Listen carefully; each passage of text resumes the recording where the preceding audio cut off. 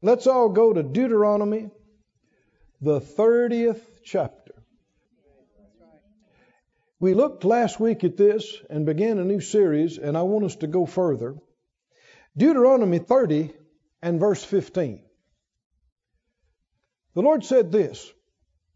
God is speaking. And He says, "See, I have set before you this day life and good, death and evil." Let's keep reading the next few verses.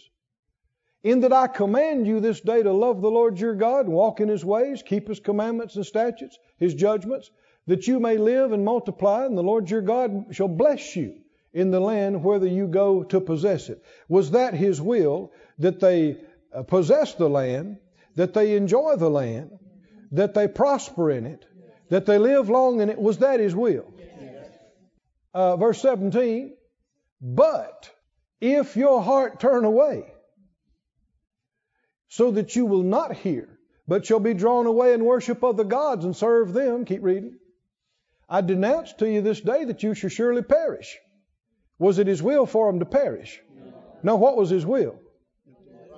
Go into the land, prosper, live long, do well. But that's if you hear what I say, He said. If you receive my commandments, if you do what I tell you.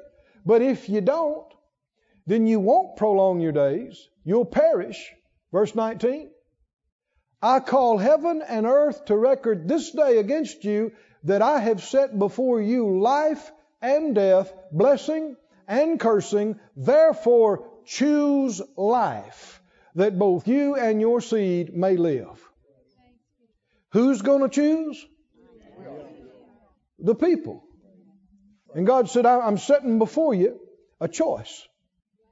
You can do this, and it'll go good with you, and I'll be able to bless you and prosper you and cause you to live a long time. Or you can do this, and you're going to be cut short, and it's going to be hard, and you're not going to live long. You're going to perish."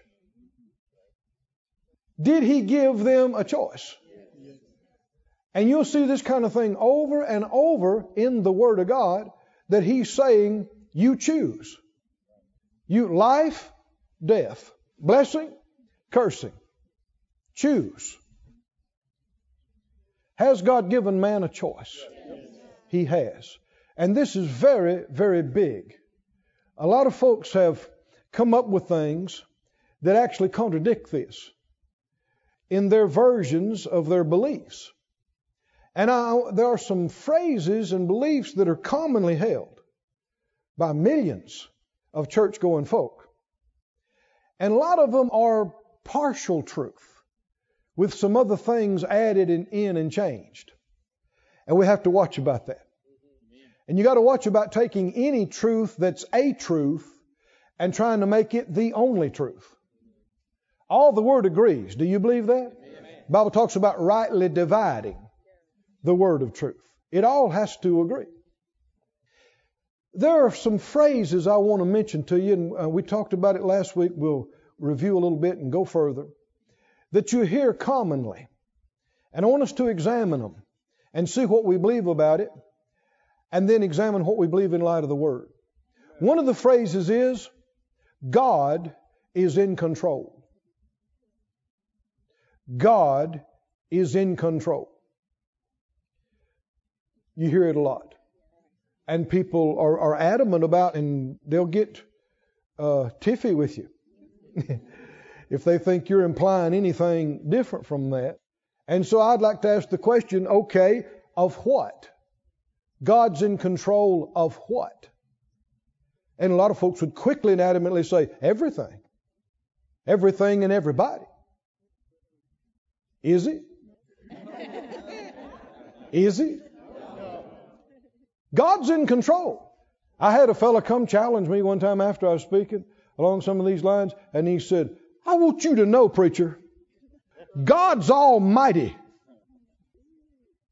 And if He wants you to do something, then by golly, you're going to do it." Really? Really? Let's just start with you. And yesterday. Are we going to say that everything you said and did yesterday was the preordained, perfect will of God? Every word you said was God's choice. God chose every word you said.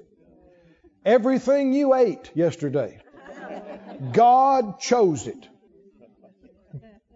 Everywhere you went, everything you bought, everything you didn't do, God was in complete control of everything you said and did all day long, all night long. It was His perfect, foreordained plan and will. Are you going to say that? Or is it possible that some things happen one way because you chose that way, and some things happen another way because you chose that way? We grew up out in the country and had several acres of land, and there were other farms joined to ours, and so we had livestock and we had horses. Not thoroughbreds, but mixed horses. And my brother, who's 3 years younger than me, he really liked to ride. But he didn't like his horses fully broke. He liked them a bit wild. And he'd just grab a handful of mane and jump on, no saddle. And he liked them, with their nostrils flaring. And so he kept trying to get me to ride. And I said, no thanks, no. And I saw how they buck and jump with him. But he had this cream-colored horse. Palomino looking horse. Real pretty thing. And he said, you ought to ride her. He said, she's all right. And he'd pet her and he said, look, man, she's great. And he kept on me for weeks. And finally I said, okay, I'm going to ride that horse. And so, what are you laughing about? So we got to saddle, and I'm not going to ride bareback like him. I got a bridle and a bit, and I got a saddle and everything. We got all cinched up, ready to go. So I'm riding, and man, everything's fine. Yeah, she's doing good. And we rode around the house a little bit and rode off down in the little country trail. And so I thought, well, I'm gonna get up a little speed here, So I clicked and nudged her a little bit in the side, and boy, she starts running, and she just starts running faster and faster and faster and faster, and man, she is just swallowing up the ground, and I'm holding on for dear life, and I'm going, whoa, whoa, whoa, and I'm pulling against the bit, and that thing ran away with me. I was jerking the bit, I was hollering, I was doing everything, and nothing fazed her, man, nothing. I think she ran faster the harder I pulled. It did not, nothing moved her. She didn't care if that bit was hurting her mouth. She's just blazing, ripping, and man, we went across our property and across some other folks' property, across the road, and jumped ditches and everything else, and man, we're just blasting, and I'm barely staying on, and then she just made a beeline for the woods. And boy, these limbs are hitting me and slapping me and scratching me. And finally, she went under a big limb and she just scraped her back and man, peeled me off. Off I come, slammed on the ground. And immediately she just stops and looks at me and throws her head up. And I got a revelation laying on the ground right there. Motorcycles have a switch, you can turn them off. And that was my thing from then on. Why? Because anything with a mind of its own can do what it wants, no matter what you want it to do. Here's my question. Do you have a mind of your own? Do you have to do what God wants you to do? You do not. You can choose something completely opposite to His will and plan for your life. Will that affect what happens in your life? It will. Why? Because all your friends and family know You got a mind of your own, don't you? God created you like that. He gave us that freedom. He gave us that. Go with me to Isaiah, please. Isaiah 65 and 12. Number of things going on here, but I want you to look at this truth in the latter part of the verse. He said, when I called, you did not answer. God's talking here again. When I spoke, you did not hear, but did evil before my eyes, and did choose that wherein I delighted not. Is it His will for us to listen to Him or not listen to Him? To respond to Him or to ignore Him? To choose what pleases Him or choose what displeases Him? This is not confusing, is it? Does He force us to make the right choice? Does He force us to do what pleases Him? No, He said, I called, you wouldn't answer me. I spoke, but you wouldn't listen to it. You wouldn't hear me. You did evil in my eyes, and you did choose that in which I delighted not. The NIV says, you chose what displeases me. God's Word says, you chose what I don't like. I don't want to do that. How about you? I don't want the Lord looking at me in my life and saying, don't choose that. Don't choose that. Why'd you choose that? Right? No. The Living Bible says, choosing to do what you know I despise. Can a man or a woman choose to do something that they know God despises? Yes. You can. Why? Because like that horse, you got a mind of your own. Look in the 66th chapter, just the next chapter here, 66 and 3. 66:3. He said,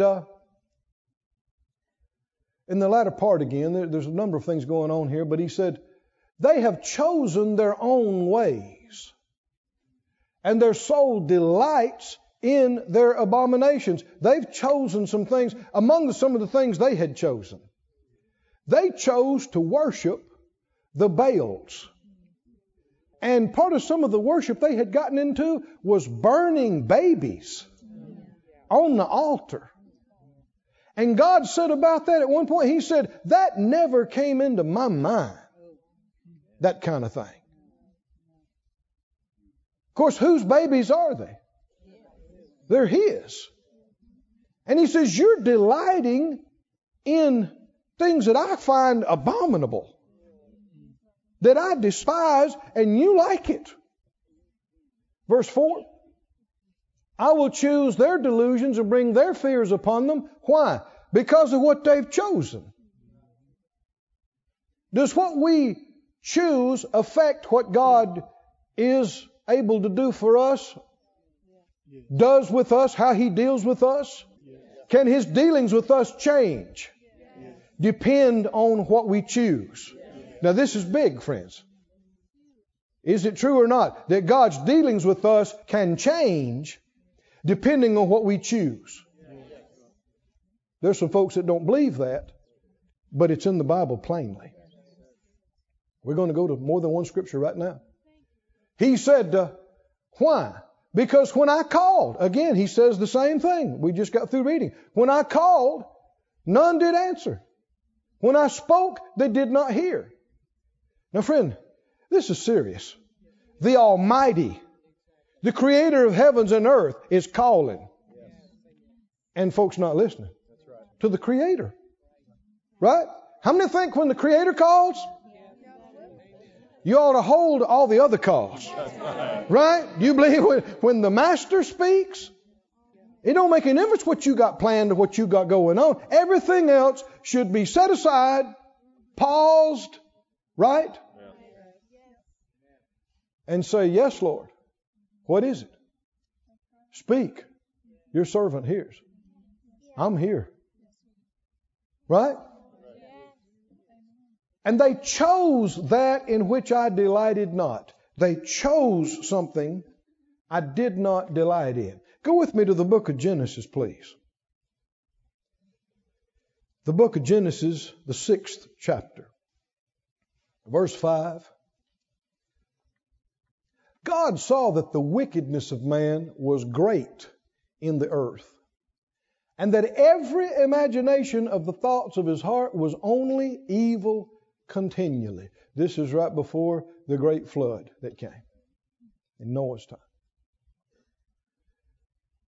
Verse 6, and it repented the Lord that he had made man on the earth, and it grieved him at his heart. How are we to understand that? Let me bring this verse up. You may wonder why I did, but I'll bring it up and then you'll see why. Stay where you are. But in Numbers 23:19, you may remember this. It says, God is not a man that he should lie, neither the Son of Man that he should repent. Right? Has he said it, shall he not do it? Has he spoken, shall he not make it good? So that verse says the Lord's not a man that he should repent. And we just got through reading here, it said that God repented. That's how some people will take. So, see, the Bible contradicts itself. I mean, you can't. Just because you don't understand something doesn't make it wrong. Right? When you find something in the Word and you go, well, that doesn't make sense. Straighten yourself up. It makes perfect sense. You just don't have enough sense yet to know it. Anybody that's been walking with the Lord very long is finding this out. I know there's been so many things in the Word that I read years ago and decades ago, and I just scratch my head and I think, wow. And you read this and think, well, man, that looks like it just directly contradicts that. And it might be 10 years, 20 years, 30 years, 40 years later. And you go, oh, I think for the first century in heaven, that's what we're going to be doing. Oh, that's why. Oh, no wonder. Oh, well, that's what he said. Oh, oh. But down here, we see through a glass darkly, don't we? And there's just a whole lot of stuff hadn't clicked for us yet because just lack of understanding. When the Lord calls us his little children, it's not a figure of speech. We are little bitty babies to him, right? And there are some questions a 3-year-old can ask you that you just can't answer them. You could tell them. You could talk to them for 2 hours and they wouldn't know any more when you got through than when you started, right? Because they just don't have the knowledge and understanding to relate to what you're saying. But you tell them the same thing when they're 16 and they could get it. I don't know if I agree with him or not. Forget about agreeing with me. It's about this book. It's about this book. Rest your eyes on the pages, on the verse. What do the words act? Not what you thought they meant. Not what somebody said they meant. What do they actually say? Right? It said God, Genesis 6, was grieved that he had made man. It repented the Lord. Now, this 2 verses that we're talking about right now, there's great revelation here if we get understanding. God's not a man that he should lie. He's not neither the Son of Man that he should repent. You could take that and say, well, God doesn't repent. He never changes. And then you read verses like this to where it says he repents that he had made man on the earth. The Bible said concerning Saul, you remember him? He said, it repents me that I made Saul king. 1 Samuel 15:11. Go ahead and put it up so we can glance at it. 1 Samuel 15. It repents me that I have set up Saul to be king. And he's turned back from following me and has not performed my commandments. And it grieved Samuel. Now you see this connection. It repented the Lord and it grieved the man of God. You see that connection? And if your heart's right and you're walking with the Lord close, a lot of times something will grieve you because it grieves him. It bothers him. And you're picking that up. And he cried to the Lord all that night. What does it mean the Lord repents? When we hear that word, we think, well, We think about repenting from sin. Of course, that doesn't apply to God. But what does it mean? The word literally means to sigh. In the Hebrew, it means to sigh. To breathe out heavily. To sigh. You know what he's talking about, don't you? He saw the wickedness that's on the earth, and God went, God went. And it grieved him at his heart. Now, if, as some would try to tell us, that nothing happens except it is the perfect will of God, then all these people being evil on the planet was always his plan to start with. And why would he be sighing over it? And he's about to pronounce judgment and the flood to come. And if God's controlling everybody and everything, no matter what they want, then it was foreordained for these people to be evil before they were born. And so how could God be just in being grieved with them and pronouncing punishment over something that he caused them to do that they had no choice but to do? This is not right. This is not what the Word says. You'll find, if you study the Scriptures, that God has a soul. God has a soul. What does that mean? Let me read some Scriptures to you. I know some of these things will need some extra Scriptures. So you'll know I'm not making this up. You'll know what the Word says. Don't try to turn to these. Let me just read some of them to you. Just sit back, relax, and listen. Jeremiah 32 and 41, God says, I will rejoice.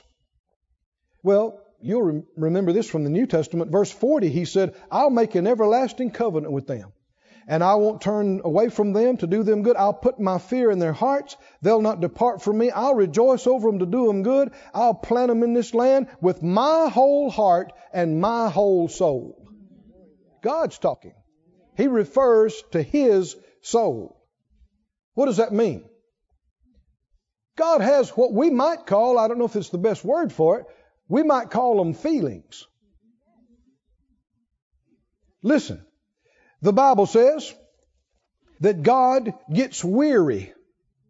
Jeremiah 15:6, he says, you have forsaken me, says the Lord. You've gone backward. I'm weary with repenting. God says, I'm weary with repenting. Now, when you've worn on the Lord, that's not a good thing, right? When the God looks at you and goes,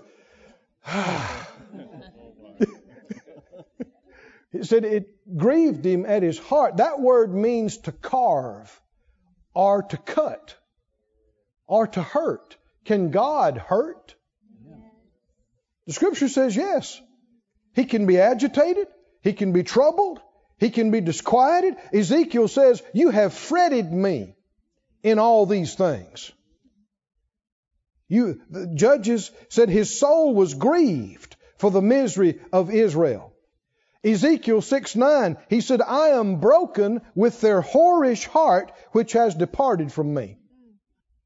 God said, I'm broken. Isaiah 63:9, in all their affliction, he was afflicted. God has a soul. God laughs. God sings. God gets angry. Folks hear this and think, well, you're just trying to make God into a man. Actually, he made us like him. We are made in his likeness and image. We already know a lot about him and his makeup, because we're made in his exact likeness and image, minus the sin and junk, right? Which we added ourselves, which was not an improvement on what he did. God has a soul. He looked over the planet at that time before the flood and sighed and said, it hurts me to see what they've done. And he said, so I'm just going to wipe this thing out. But Noah found favor. If it hadn't been for Noah and his family, I guess that would have been the end of it. No, God is touched. Look in Psalm 81. Let's read this. To me, it's a good picture into these things. And if you read this with eyes open, you start seeing things in the Word that you didn't see before. Because a lot of people have left the impression and idea. People that don't know God have taught what He is like. Did y'all hear that? People have taught who God is and what God is like that don't know God. People that are not even born again have written books and did papers and studies and taught classes in seminary about God is sovereign. God is this and God is that, and don't even half know what the word means. You can't find that word in the Bible. But they picture God as sitting on the throne. Old, and pretty cranky. Long white beard. And he's sitting there and he just got this look on his face. And really, he's above emotion. He is beyond feelings. And he's not up or down or sad or glad or any of that. He's just... But it ain't so. I said it's not so. The Bible paints a very different picture, doesn't it? First of all, He's not old. He's not old. He's life itself. He does not age. He's amazing. He is so awesome. No human being can look at His face and live. You're talking about being blown away? If you looked at God in your body, your earth days are over. You just one look. And God is amazing. He's fire. He's life. He's power. And He gets happy. And He sings. I am so looking forward to the day when we're in heaven later on and we're doing something and the angels go, shh, shh, the Father's about to sing. And we go, oh, stand back. Brace yourself. How many think the Most High could hit some notes? You think you heard some notes. You think you heard some tones and sounds. Hallelujah. God has a soul. And He's touched and moved with what we do and don't do. Now, He's not a basket case. And He's not shocked all the time. Oh, no, you didn't do that. No, what did you do? No. He does know the end from the beginning. Right? And He has all wisdom.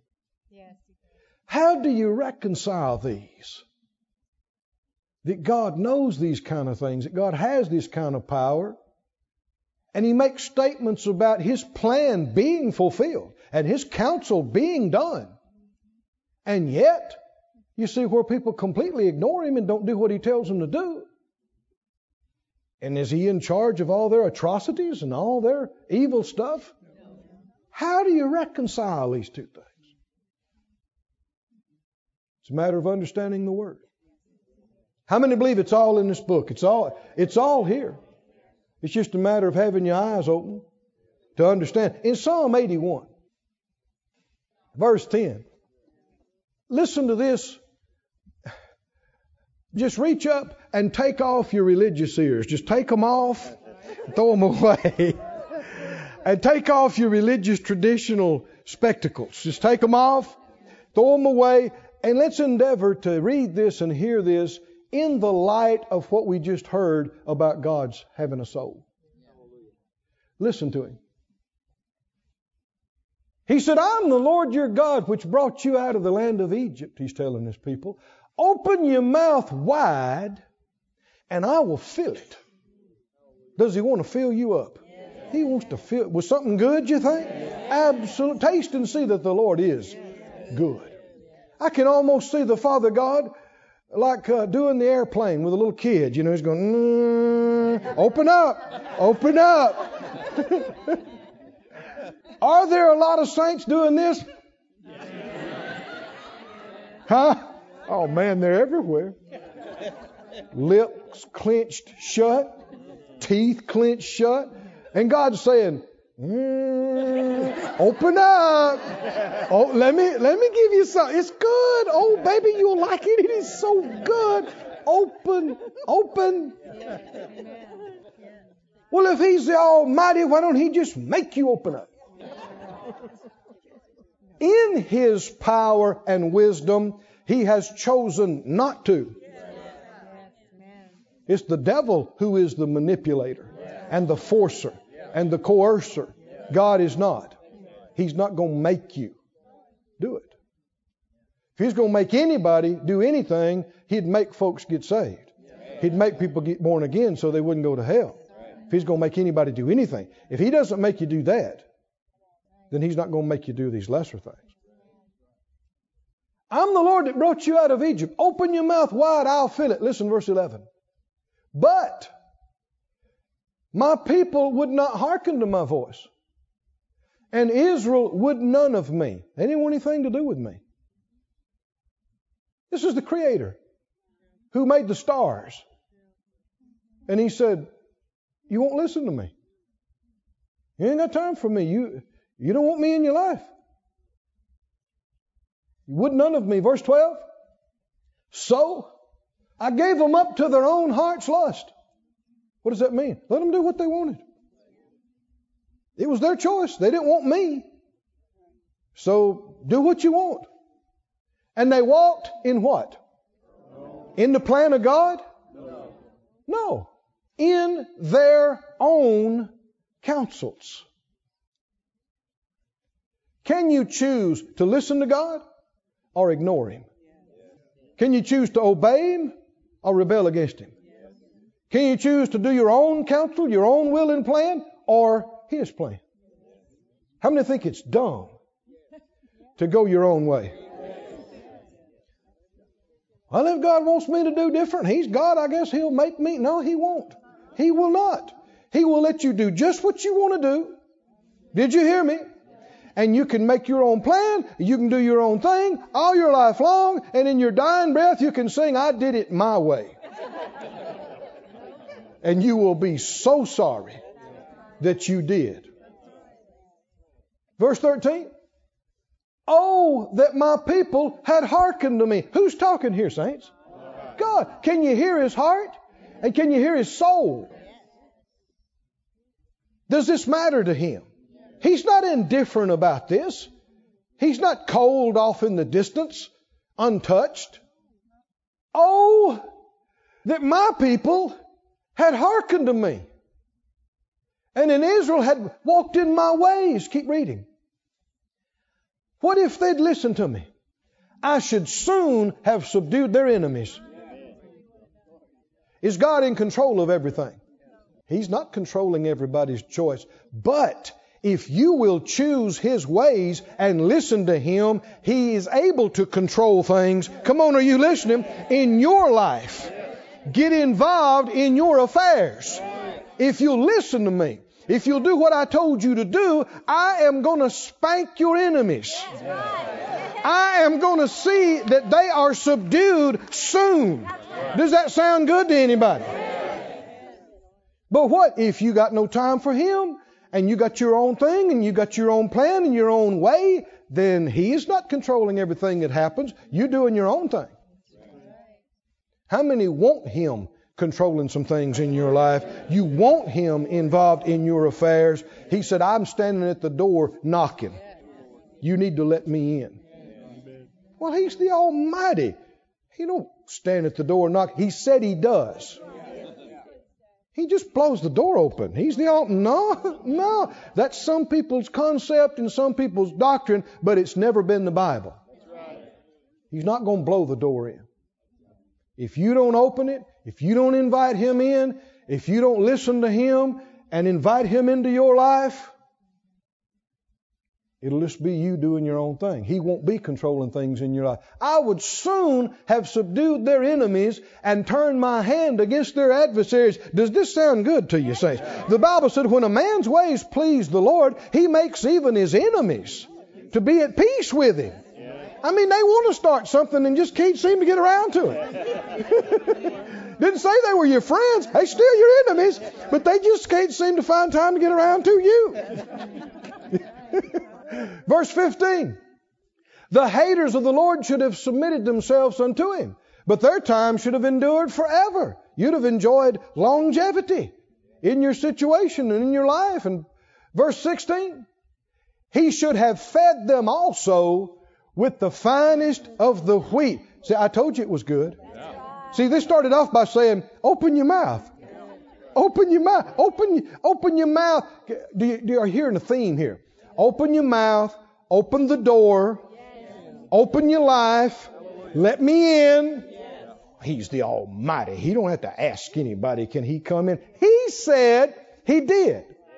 Now, you're going to believe some unbelieving theologian, or are you going to believe what the Bible says? He said He did. He should have fed them also with the finest of the wheat, and with honey out of the rock should I have satisfied you. He said, if you will quit ignoring me, if you will quit running against me, if you'll just start listening to me, and you'll do what I'm telling you, oh, that you would do what I'm telling you to do. If you will, I'm going to get in your business. If you will, I'm going to deal with your enemies.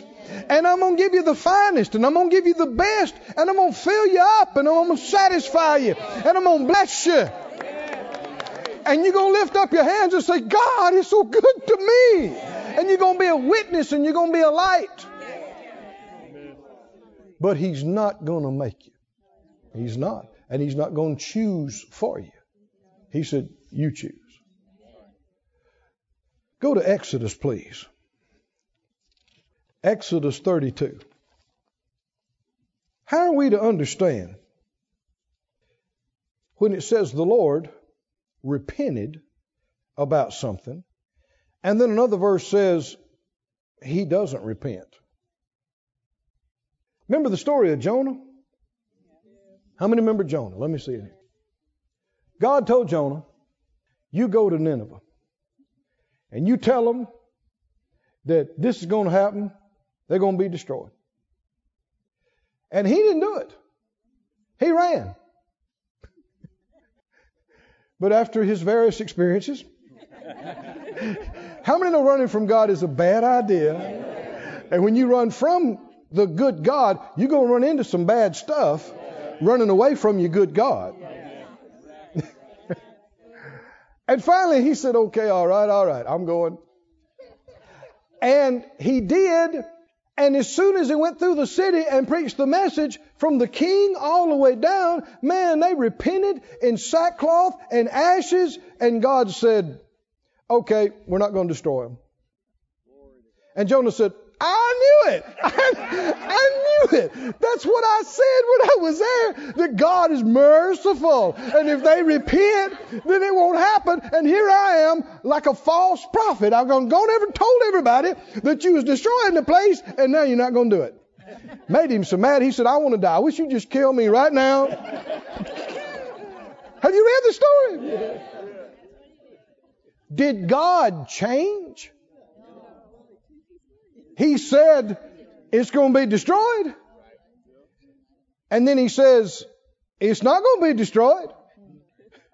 Did he change? They changed. Oh, friends, are you listening to me? His dealings with them changed because they changed. He didn't change. He always wanted them blessed. He never wanted them destroyed. He didn't change. But when they changed, His dealings with them changed. Is this true or not, friends? This is not one isolated instance. If you've read your Bible, you see this over. That's what it means when it says God repented. He said this is going to happen, and then it didn't happen. Why? Because they repented. They changed. And He said, if you do this, this is going to happen. If you don't do this, if God is in complete control of everything and people have no choice, there can be no if. But the Bible's full of ifs. Exodus, notice this. This was a real eye-opener here. Exodus 32, God is speaking to Moses and to the people, and He's put out with them. That's Arkansas talk.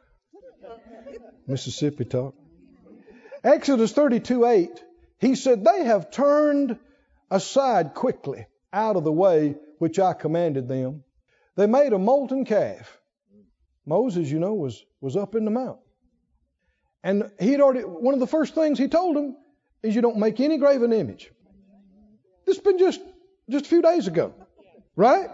And they'll stood out there and go, oh, that's right. Oh, that's right. You know that's right.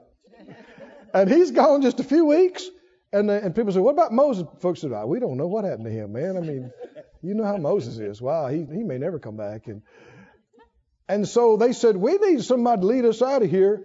And so they pulled off their jewelry. And Aaron helped them out, didn't he? And said, when he's explaining it later, he said, we put all this in the fire and out came this calf. Oh, yeah, just happened. That sounds like a lot of people's stories today, doesn't it? Don't know how it happened. We just were there, and next thing you know, boom, golden calf. But he said they made them a molten calf, and they've worshipped it and sacrificed thereto. And they said, these are your gods, O Israel, which I brought you up out of the land of Egypt. It hasn't been but a few weeks until God Himself came down on the mountain in fire and spoke with an audible voice, and they all heard it. And just a few weeks later, they got them a new God. Golden calf God. How many know that's a poor God? That's a gold calf God. First church of the gold calf. That's lousy. And then they said, Israel, see this calf here? It's gold. It don't move, can't do anything. He's the one who brought you out of Egypt. Huh? Tell you, God is unhappy with them. He is really unhappy with them. Verse 9.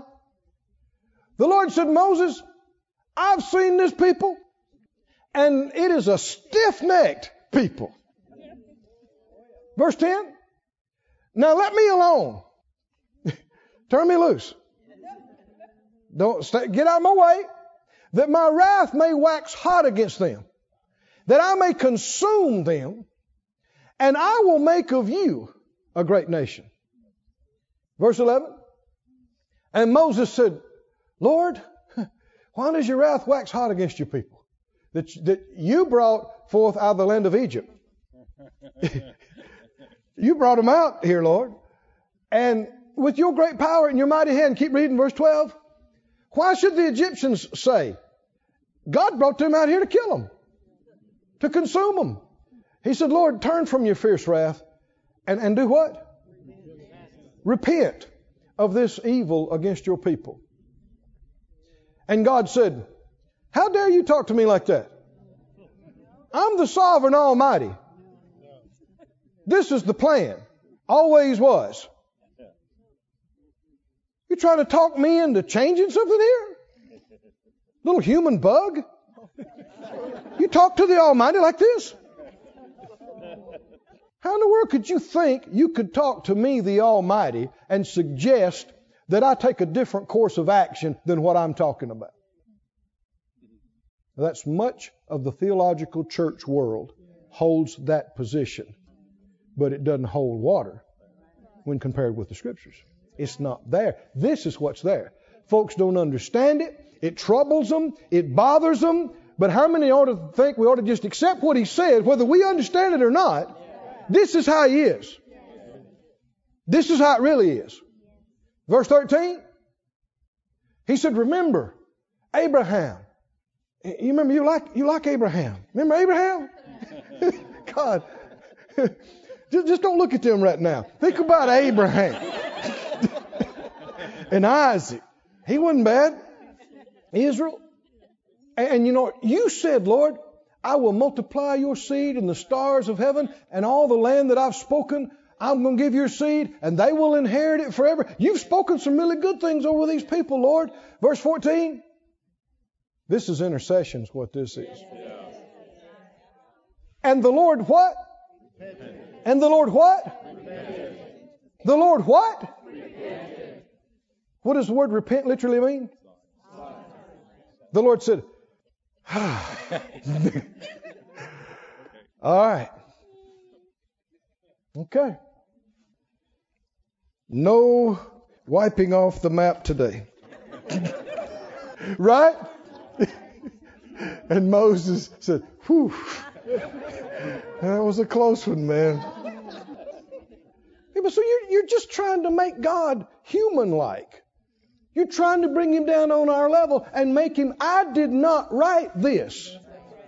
This was here long time before you and I ever came on the planet. This is how it is, whether folks understand it or not. God changes some things based on what people do. Now I want you to back up and look at this phrase. I saw something about this just 2 years ago that really has changed my thinking since then. Back up in the same passage to where he told him this. Verse 10. He said, leave me alone, that my wrath may wax hot against them, that I may consume them, and I will make of you a great nation. Notice what he didn't say. I'm going to wipe them out, and my original plan, I guess, could never happen because they'll all be gone. But we'll just have to figure something. Oh, no. His plan is going to be done. The question is, will you be included? Because He has more than one way of doing it. He's got a whole nation. There were 600 and something thousand soldiers in this bunch. Plus the women and the children and the older people. There's at least 1 million, 2 million people. And He's talking about the whole bunch being wiped out. And He said, and I will take you, Moses, and I will do what I want to do through you. Someone said from 2 million to 1 man. He started with 1 man with Abraham. He started with 1 man with Adam. So when we're talking about these things, you shouldn't get the idea that God is struggling and wringing His hands and going, well, I don't know if I'll ever get this thing done or not. Oh, He's going to get it done. It's going to happen. His will is going to be fulfilled. His counsel is going to be established. The question is, who's going to be included? And we need to understand this. He needs you. And He needs me. But we are not irreplaceable. People say, well, God's God. He don't need anybody. Yes, He does. He needs you to obey Him. He needs me to obey Him. He needs somebody to obey Him. But if you say, well, I'm not going to do it, well, that doesn't mean His will's not going to get done. Because He can use somebody else. He can raise up somebody else. Can He? Can you see that in this phrase right here? Because what I mentioned a couple of years ago, I was involved in some things with some other ministries. And I won't go into the details, but it was obvious. God did some supernatural things. And everybody said, it's God. And I thought, man, this is wonderful to be a part of. And I was ready to spend and be spent. I was ready to go the distance to help be a part of this thing. And then the folks involved said, well, no, we won't do this and we want to do that. And I thought, whoa, wait a minute. What happened here? And folks were taking it into their own hands and they're going to do something different. And finally the Lord dealt with me, back off, step away. And I thought, now it troubled me for weeks. I thought, well, now Lord, this was miraculous. How could that be your will? And yet it's not going to be like that. And He brought me to that verse. He said, I told Moses, I'll make of you a great nation. I'll do it through you. What's He saying? I can do it another way. If they don't want to be used, I'll use somebody else. Do you remember Jesus when He came to Jerusalem and the Bible said He wept? He looked over the city and He said, if you had known what was available to you, what belongs to you, what you could have had. Does this sound like Psalm 81? Oh, that you'd listen to me. He said, but now it's not going to happen. You're not going to see it. This is going to happen. Does that mean God's plan is thwarted? No. His plan's going to be fulfilled because He's God and He knows how. Doesn't He? But He can do things more than one way. And though He needs us, me nor you are irreplaceable. If we go crazy and decide we're going to do something goofy and we do it, He's merciful. Sometimes He'll put up with some of the most outlandish stuff for decades. But it can come to a point where He says, I got to get this thing done.